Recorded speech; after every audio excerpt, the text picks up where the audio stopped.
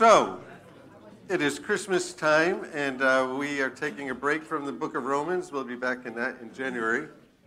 But we're doing a couple of things about Christmas. So, we've done this before. So this test we're going to do is you actually did this before. So you should get all of the answers. So we're going to try it again. It's kind of how God gives us tests in our trials. If you flunk it, He's nice enough to give it to you again. So let's see what happens here. Thought I had a pen to mark us because we need to grade you against the other services. So when Christmas was first celebrated, when was Christmas first celebrated? Now, A, remember which ones? A, the year after Jesus was crucified, around the year 100, in the 4th century, in 1935, or when Hallmark began their card company. When was it first celebrated? Which one? 4th century. You would know that, Earl. Earl knows like all about history and stuff, so he would know that. So here's number 2. Where did the Christmas tree tradition originate?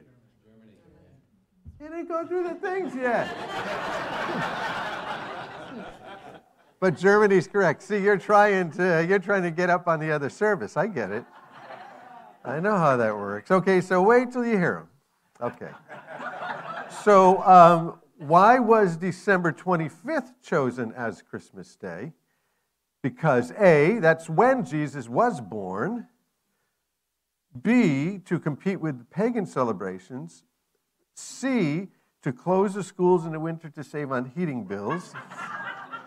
D, that's when Christmas trees are in season. Or E, that's when the Bible says to celebrate it.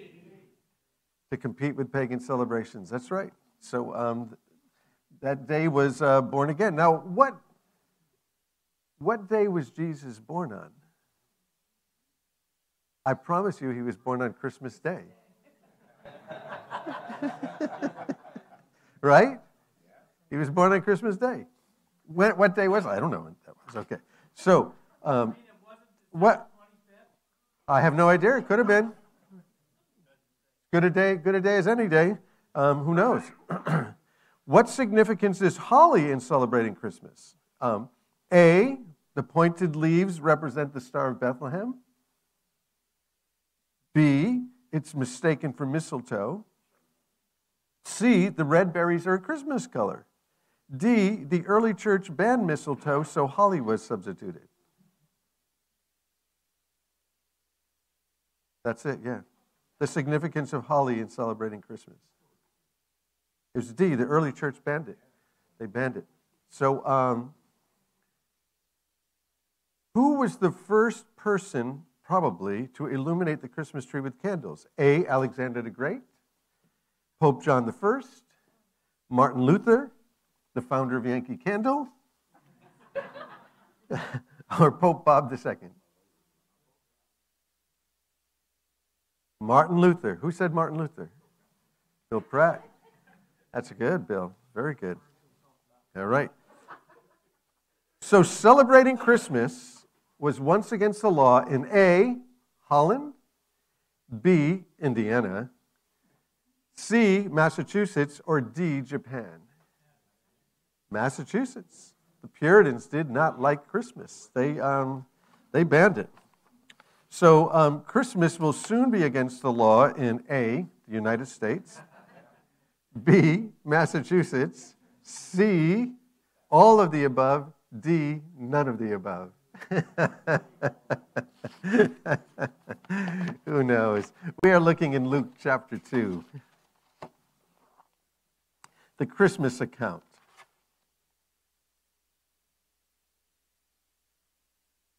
Ready to try it? Luke chapter 2.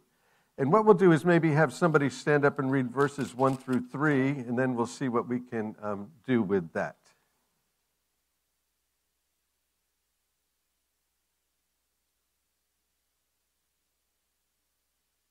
Someone want to read verses 1 through 3? Caesar Augustus issued a decree that a census should be taken of the entire Roman world. This was the first census that took place while Quirinius was governor of Syria, and everyone went to their own town to register. That was good. Quirinius, you did that good. That's why I had somebody else read it, because I couldn't say his name. So I figured if somebody's going to be embarrassed, it might as well be you. So here's what we're saying. What we're saying about this is that this is a true story. This account that we're reading, Luke chapter 2, is a true story. It happened. This is the one that's read in Charlie Brown. What's the kid's name that reads it? Linus. And he reads this in the Charlie Brown special. It's a true story. It really happened. And this gospel is written by Luke. Luke was a physician who is a traveling companion of the Apostle Paul. And Luke is very careful about detail. He likes the details. And here he's giving us the time frame, and he gives it to us a few different ways, gives us the time frame of when Jesus was born. Now, unfortunately, he doesn't tell us the day so that we could settle this December 25th thing once and for all. But he gives us the time. And so it's a true story, really happened. It's one of the things I like about going to Israel with people is you go to these places and you see it really happened. All of this happened in time, in place, in history. And so Luke brings some specific periods. Like what? He says Caesar Augustus. It was during the time of Caesar Augustus. Well, we know when Caesar Augustus ruled because these guys were very interested in letting people know when they ruled. So we have good records of it. So he starts to rule about 27 BC. That's when Caesar Augustus is ruling. He rules all the way for 41 years, all the way to 14 AD. So somewhere in that 40-year period, which breaks for us BC and AD, Jesus is born. So pretty close. Well, then he gives us some more information when Quirinius was the governor of Syria. Well, that narrows it down to a couple of years. So he's narrowing it down, showing us the time that this happened. And it also was, it says in those days, it starts right there, in those days. What days? In the days of John the Baptist.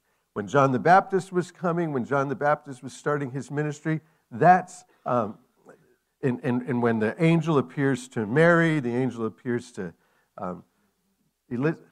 Elizabeth, thank you. That's all good.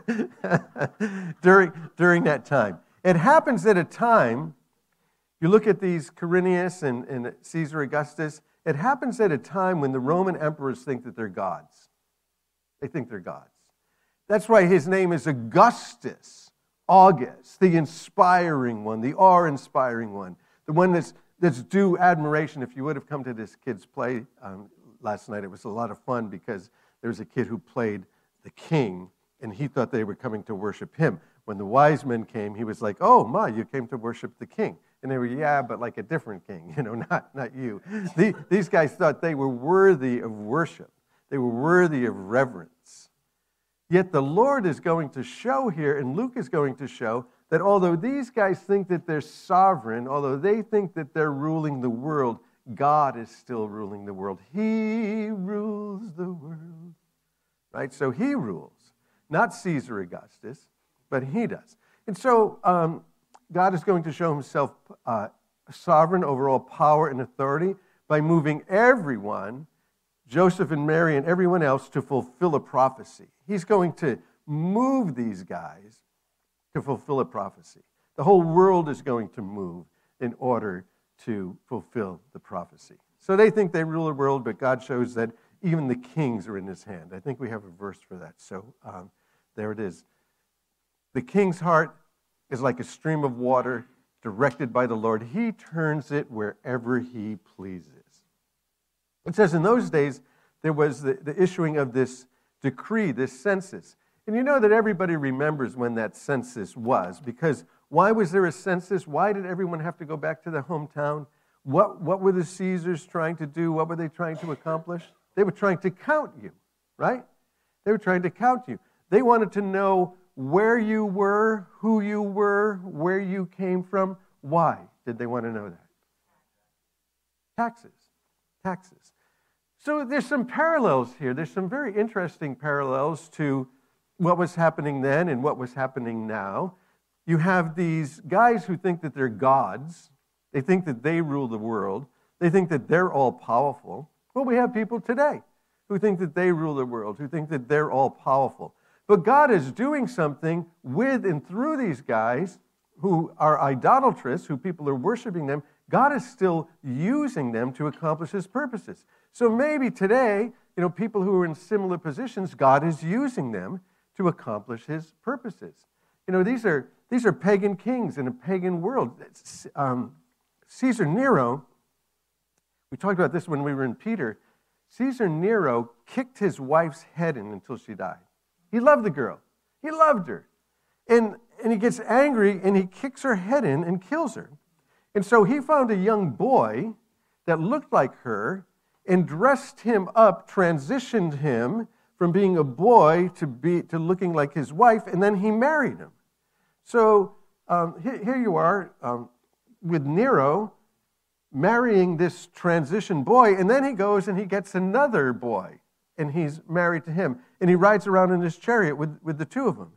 These guys are crazy. These guys are out of control with power. They're out of control with their lusts. They're out of control with everything. No different then than it was now. So Christmas. Craziness. And sometimes we think, look at the craziness. Everything's going to end. Look, Rome went on for 300 years after these guys. So the king's heart is like a stream of water directed by the Lord. He turns it wherever he pleases. And the next thing that you find out with this census is that it happens at a very hectic time of year. So why doesn't somebody read verses 4 through 8?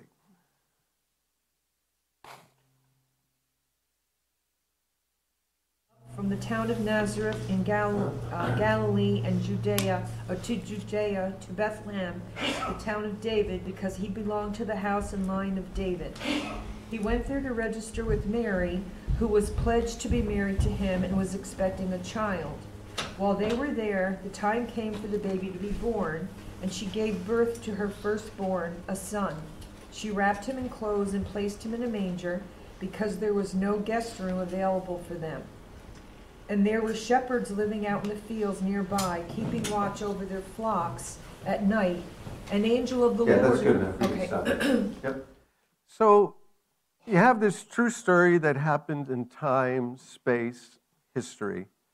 It happened in a crazy environment with crazy kings and crazy culture and crazy stuff going on. And here we are, 2022, same thing, same. Christmas then, Christmas now. And so I think every year you're going through this story and seeing, like, what are the parallels? Where are we at? We're at the same place. We're at the same place, and Jesus is still coming, and he's still coming to people. So it happens at this very, very hectic time of year. Can you imagine what it was like when everybody in the land had to go back to the place that they were born? Everybody had to. So on the roads, it was crazy. On the roads, it was insane. All kinds of stuff happening. Everybody's going back to their hometowns. Everything is getting hectic. Everybody's getting ready. You know what it's like if you're not an experienced traveler? You know what it's like to get ready to go somewhere, how long it takes you to pack up, get everybody ready, get the stuff ready, and then you're on the road and you're thinking, did we forget something? And well, it's hectic. Traveling is hectic. Traveling is crazy. And if you have to bring the kids, hopefully you don't get on the road and forget the kids. Getting everybody ready. There are people all over the roads at this time. Well, Christmas. At Christmas time, people are all over the roads. There's travel all over the place. The people are at the airports. People are missing flights. People are angry. People are crazy. People are at the train station. The train's not coming in. The traffic everywhere. It's just crazy. People all over the place. And what are they doing? When people are traveling on those planes and those trains, what are they doing? They're bringing gifts with them. And so don't you think that in the first century here, when these people are going back to their hometowns, they're probably bringing gifts. right? A lot of them haven't been there in a long time. A lot of them haven't been there probably in a generation. And now they have to go back. And so they're probably bringing some of the spices from the area, or maybe some of the fabric from the area that they live in, and they're going to bring them to their relatives. And so people are buying and selling stuff. And don't you think that that time of year, when they're buying and selling stuff, when they're buying material that's indigenous to their locality, don't you think that they're selling it to them real cheap? Not at all. Prices are sky high. That's why my wife buys wrapping paper a year in advance. She buys it on December 26th because you can pay $7.99 or you can pay 25 cents. One day makes all the difference. So it's same. Just craziness on the roads, craziness with what's going on. People are buying and selling and money changing, hands everywhere. It's a very commercial time. People say, well, Christmas, it shouldn't be such a commercial time. Well, the first Christmas was very commercial. There was a lot of money being exchanged. There was a lot of people seeing a lot of opportunity with all of these people on these roads traveling. And probably new businesses were starting up and people were selling stuff all over the place. You couldn't find a hotel room anywhere. You go to mangers.com and nothing there. All taken up. So we continue to play out the drama, right? Christmas. And verse 4 says, so Joseph went up to the town of Nazareth in Galilee to Judea, to Bethlehem, the town of David, because he belonged to the line of David. Well, that's pretty important that he belongs to the line of David, his genealogy, because one of the prophecies about Jesus and one of the promises of God is God told Abraham that the Messiah would come from your family.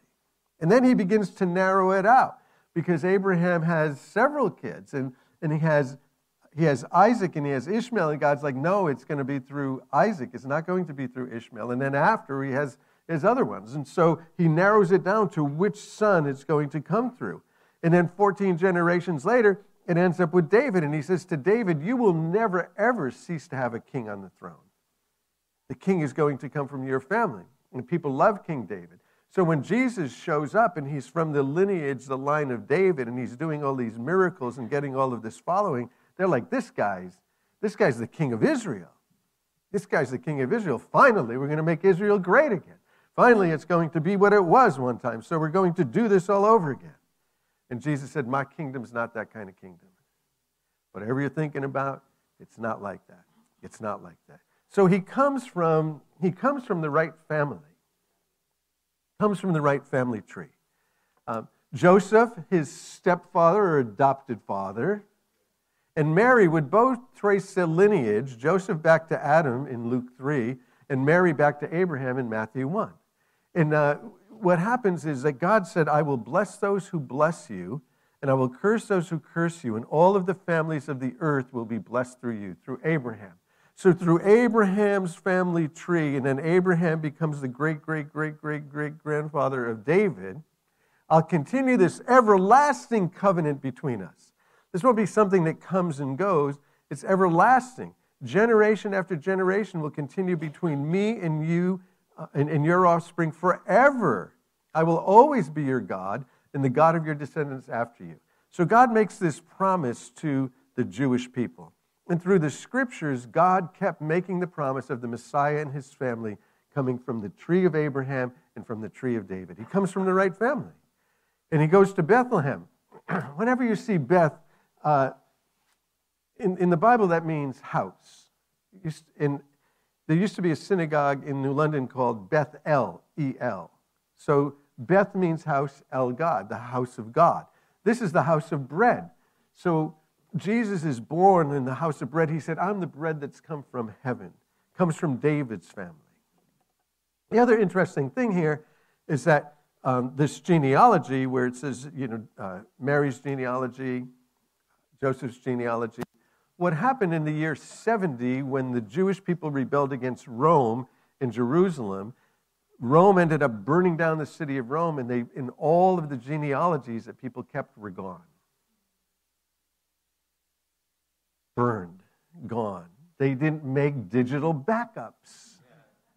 They didn't put them on a thumb drive. And there are still municipalities that do things on paper.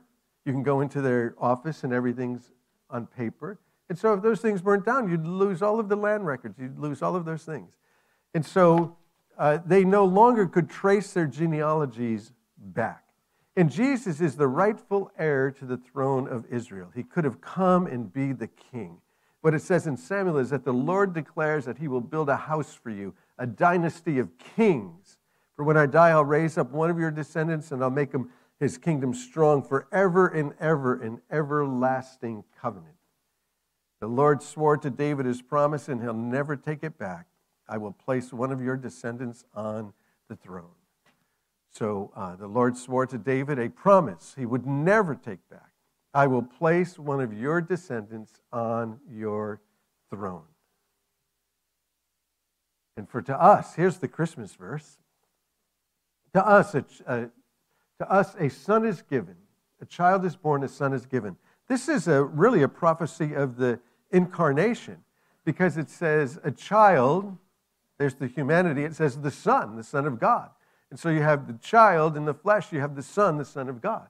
And so to us a child is born and a son is given. The government will rest on his shoulders. Oh, I thought it was Caesar Augustus. No, God moves Caesar Augustus, moves the whole world. God moves the whole Roman world. Everybody in the Roman world moves so that he can fulfill one prophecy out of Micah. Amazing. Absolutely amazing. The government will rest on his shoulders. Not Caesar Augustus. No, not Caesar Augustus. Same today. Who's the government is resting on whose shoulders? On Jesus. I'm just confident in Jesus. These will be his royal titles. Now, depending on the Bible translation that you look at, the punctuation wasn't there originally, so the punctuation is put in there, and the punctuation is really an editor's remark. It's telling you something. And so this editor tells you that his name would be Wonderful Counselor. If you look in the King James, the New King James, after wonderful, there's a comma. So is his name Wonderful Counselor, or is his name Wonderful? I think his name is Wonderful. Is his name Wonderful Counselor, or is it Counselor? I think that it's Counselor. But I think he's a wonderful counselor. And he doesn't charge you $110 for a 55-minute visit. He's the Wonderful Counselor. Is he mighty God, or is he mighty in God? I think he's both. But he certainly is mighty God. Everlasting Father, the Prince of Peace. His ever-expanding, peaceful government will never end. It will continue to grow forever. He will rule with fairness and justice from the throne of his ancestor David. The passionate commitment of the Lord Almighty will guarantee this. There he is. Jesus came through the right family tree at the right time, all of the prophecies being fulfilled. Not only was he born at the right time in the right family, he was born in the right place. But you, O Bethlehem, are only a small village in Judea. Yet the ruler of Israel will come from you, one whose origins are from the distant past or from everlasting to everlasting.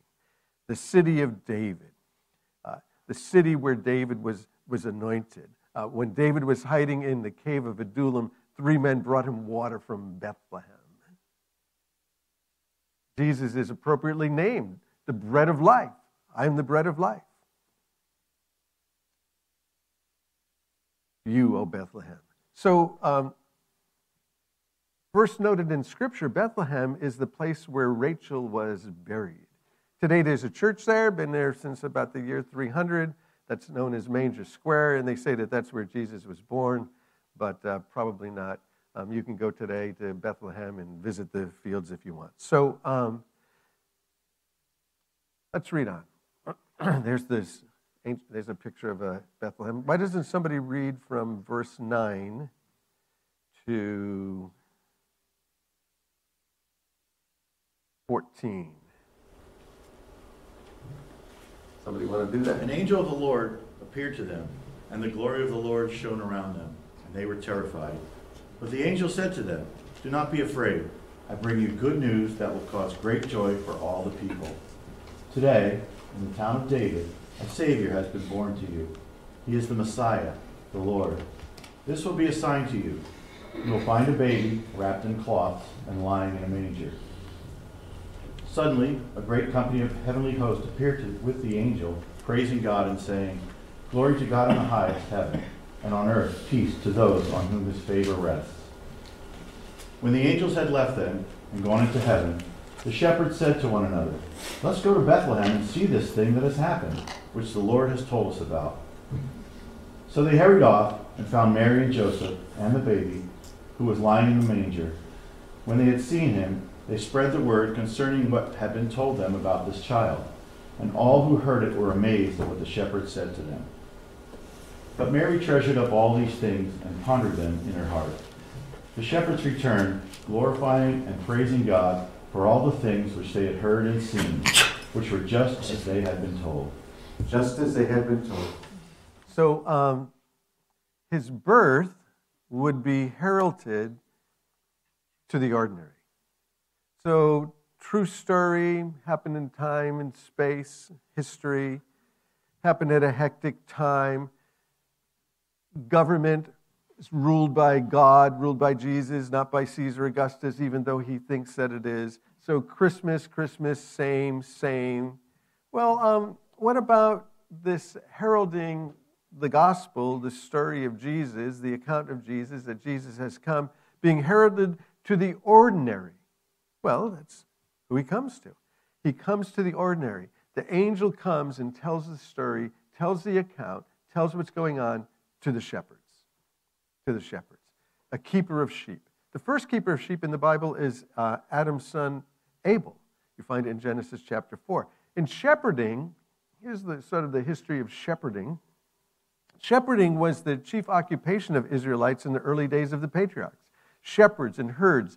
When you read about the patriarchs, you read they had shepherds, they had flocks, they had herds. Abraham. And as things began to change and there began to be cities and crops increase, the cultivation of crops, shepherding falls from being sort of a favored occupation and was assigned to the younger sons. That's why you find David out there with the sheep, because it's given to the younger sons. It's not something that's, give it to the kid, let the kid do it. So it's starting to lose its status. And then it moves to the sons, the younger sons would take care of it, or hirelings, you would hire somebody to go take care of your sheep, or you would use slaves. And so that's why you find with David when he comes, where's anyone else? No one else, just David. He's out there with the sheep. And so when Israel goes down into Egypt, the Egyptians, they were like shepherds, like, we would gladly welcome your family, but, stay away, the shepherds. So shepherds were not seen as being clean necessarily, because they would work with the sheep, they would work with the animals, and they would be ceremonially unclean. But the Bible mentions shepherds over 200 times. And then Jesus comes and says, "I am the good shepherd." Don't you like that? That there's sort of like occupation, and Jesus comes and says, "Well, I'm one of them. I'm one of them. I'm a shepherd. I'm the good shepherd." And so in the midst of everyday work lives, the Lord breaks into their lives. It was at work that this happened. And many of us can tell the story of being at work, and somebody at work was telling us about the Lord, somebody was telling us about Jesus, someone at work was inviting us to events, and at work, it's still happening at work. In fact, some of us get in trouble because we're talking about it at work. But it still happens right in the midst of the workday, right in the midst of the ordinary lives. And it's hard to imagine these guys, these shepherds, they get scared when the angel comes. It's hard for me to imagine what would actually scare these guys, because they live underneath the stars 24/7. They're out there in the field. Many times when they're taking these flocks, the way that it would work in the day is you wouldn't have what we have now, fenced-off farms and property, and you keep all of your grazing animals within those boundaries. They would just wander They would just wander through the land. And when there was some place that these sheep could graze, then they'd camp out right there. They'd seen all kinds of things. What kind of things do you think they saw at night, these guys? 24/7 out there underneath the stars. Don't you think they saw weird people like walking through sometimes? Like, who is that? What's going on over there? Who is that guy? Who are those people? Are they coming over here? What's going on? Wild animals? You think they saw wild animals? David gives us testimony that, yeah, there were wild animals out there, all kinds of wild animals. Sounds? You think they ever saw when you're out there, there's no electricity, there's no glaring lights from the car dealers. Don't you think that when they're out there that they can see the stars and see the heavens and see the sky? Think they ever saw weird stuff in the skies? Probably. If you look at the sky long enough, you'll see weird stuff. Like, what's going on? What's going on up there? They've seen a lot, and they're courageous. They're bold. They're strong, living in the fields. And yet, when the angel comes, they're frightened. I just can't imagine what would frighten these guys. I said that one year, several years ago, about Christmas. I said, I can't imagine what would scare those guys. And I told the story of I drove by the Carpenters Union Hall, and there's all these pickup trucks that you can't get into. You know, you need a ladder to get into them. And I thought, as I saw all of those pickup trucks just lining the road, and some of them were parked halfway on the sidewalk and parked halfway in the grass, and it was around Christmas time, and I was thinking about this and thinking about the shepherds and how Jesus, the angels appear to ordinary people. I thought, what could scare those guys? If you went in there, what could scare those guys? What could you do that would scare those guys? And somebody shouted out, I was there. We'd be afraid if they raised our dues. So I guess everybody could be scared. But these guys are scared. They're afraid. Jesus comes to the ordinary. Jesus comes to the ordinary. It says in 1 Corinthians, remember this, dear brothers and sisters, that a few of you were wise in the world's eyes. A few of you. There were a few of you that were wise in the world's eyes. There's some secretaries of state and some presidents and some prime ministers, that are believers. The Queen of England was. There were a few of you. There are a few of you that were wise in the world's eye, but not many. Not many were powerful, or not many were wealthy when God called you. Instead, God deliberately chose what the world considers foolish in order to shame those who think they're wise. He chose those who are powerless to shame the powerful. God chose to despise things of the world, things counted as nothing at all, like the shepherds, and use them to show His glory. Amazing. So that no one can boast in the presence of God. The person who wants to boast should boast only in the glory of God. His birth would be accompanied by the supernatural after 400 silent years. I don't know what your Bible looks like. Now, you can't do this if you're on your tablet. But my paper Bible, between the Old Testament and New Testament, is a blank page. And what happens on that blank page, right here it says the New Testament, and then there's that blank page. What happens on the blank page between the Old Testament and New Testament, there's 400 years. 400 years. And in those 400 years, not much happens. There's no scripture being written. There's no prophets preaching. There's no supernatural activity. The only thing that really happens during that time is the Maccabees brothers. They go in, they cleanse the temple, and there's the miracle of the lights, Hanukkah. But other than that, really nothing happens in that 400-year period. They call it the 400 silent years. Nothing going on. Now, Jesus is getting ready to come on the scene. He came from heaven to earth. And as he's getting ready to come onto the scene, there is an increase in all kinds of supernatural activity. It's kind of like he sent the advance team.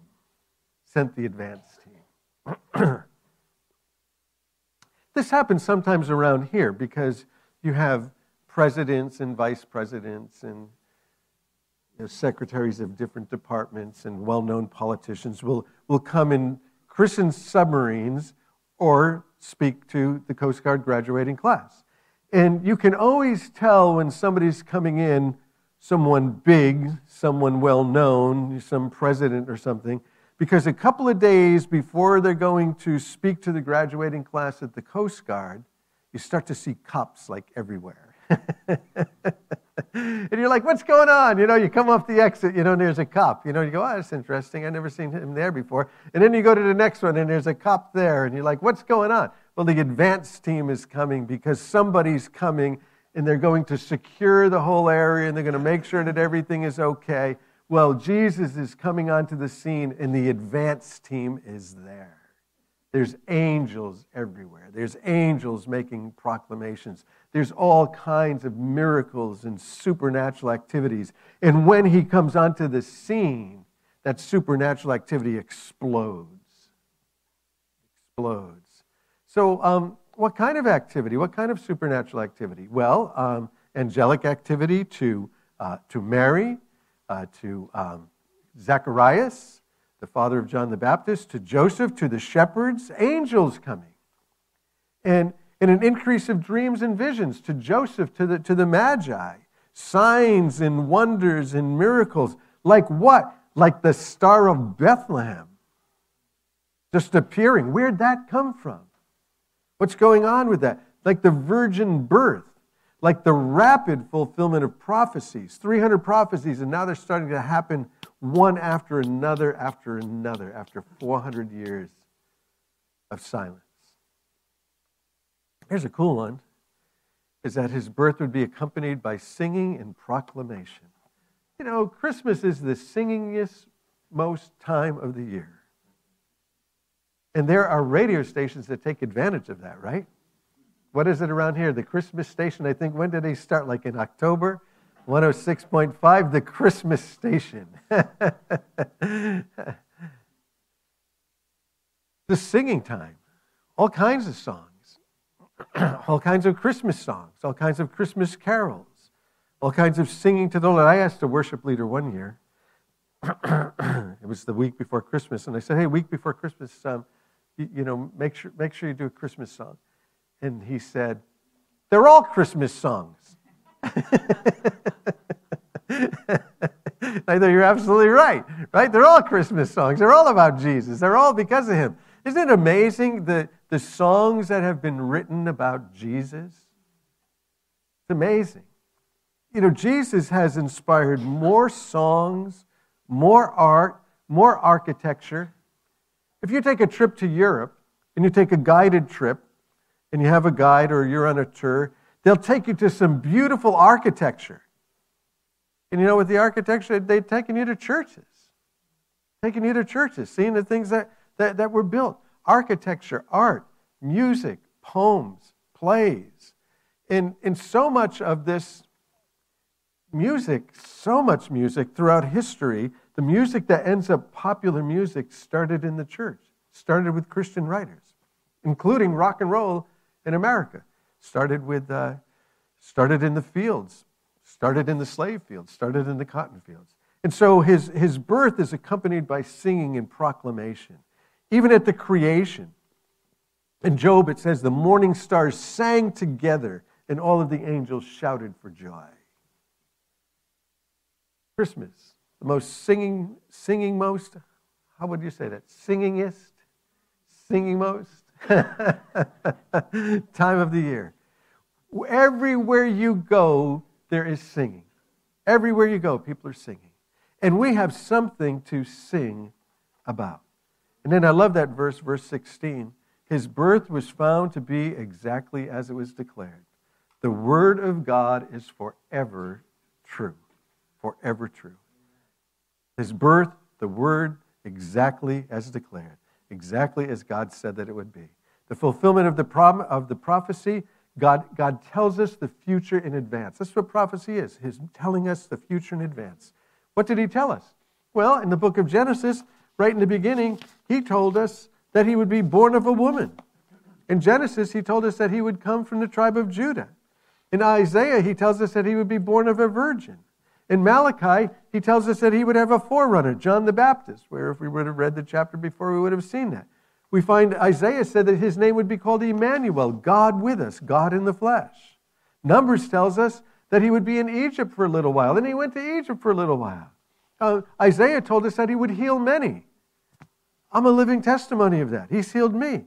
Psalm 8 says that he'd be praised by little children. Well, that happened, and then the Pharisees tried to tell the children to shut up. Isaiah told us that he would be gentle with the Gentiles. Zechariah tells us he would be betrayed by 30 pieces of silver. And so his birth was proclaimed and will continue to be proclaimed until he comes. Until he comes. The word Advent, the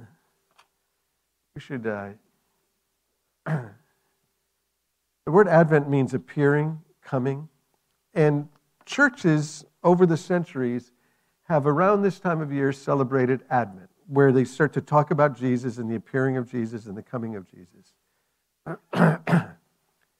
Certainly he came the first time. He'll also come a second time, the second coming of Jesus.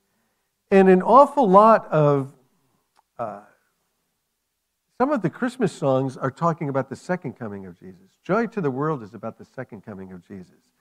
If you read Psalm 98, it's talking about let heaven and earth, right, proclaim, together the earth and heavens joining together, him ruling and reigning forever, him coming back and making everything right.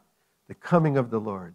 And so his birth and his life will continue to be proclaimed, and we're proclaiming it today, that Jesus came according to the Scriptures, that he died on the cross for our sins, that he rose again from the grave, and that he's coming back to judge the living and the dead. Let's look at this question, and then we can close. So how about if we have our worship team come up, and we'll close with something. What if Jesus had never been born? What if it never happened? What would the world be like?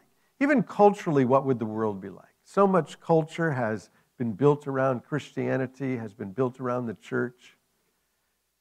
The world would be a completely different place. The whole idea of human rights, comes from the Christian church, comes from the Bible, that every person has value. Every person has value by virtue of the fact that they're human beings. So culture would change. But spiritually, what would it mean? If Jesus had never been born, there'd be no salvation from sin.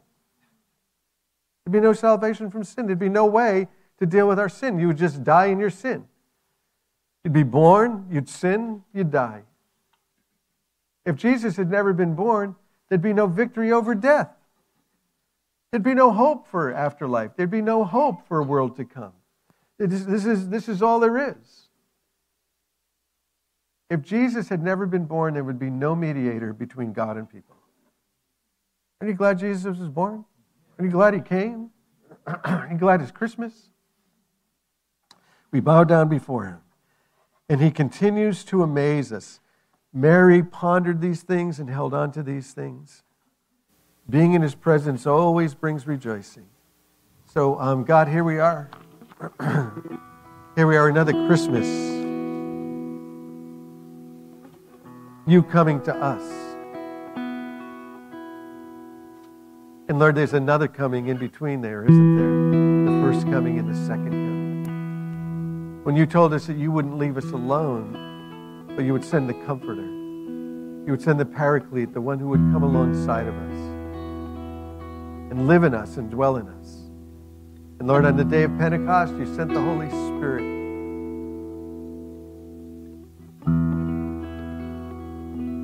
So, Lord, even now, may your Spirit work in our lives. Live in us, Lord Jesus. Grow in us. So I don't know where you're at with Jesus. But this is a time of giving, season of giving, giving of gifts. It's amazing that that's a tradition, the giving of gifts. Because what better gift is there than the gift of eternal life through Jesus Christ our Lord? Giving of gifts. Whose idea was that?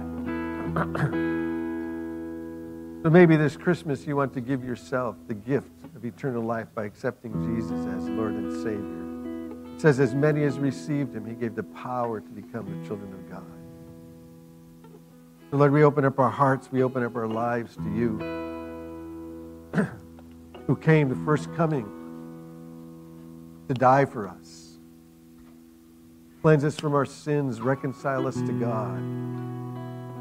We receive you. If you've never done that, just pray that. Lord, I receive you. I'll make you Lord, I make you Savior. And then, Lord, you came, you wouldn't leave us as orphans. You poured out your Holy Spirit, and your Spirit's working in our lives. And Lord, you will come again. You'll come to judge the living and the dead and to make everything right. All things will be reconciled unto you, joy to the world. So may the Lord bless you and keep you. May the Lord make his face shine upon you. May the Lord give you peace and grace. Amen. Let's stand.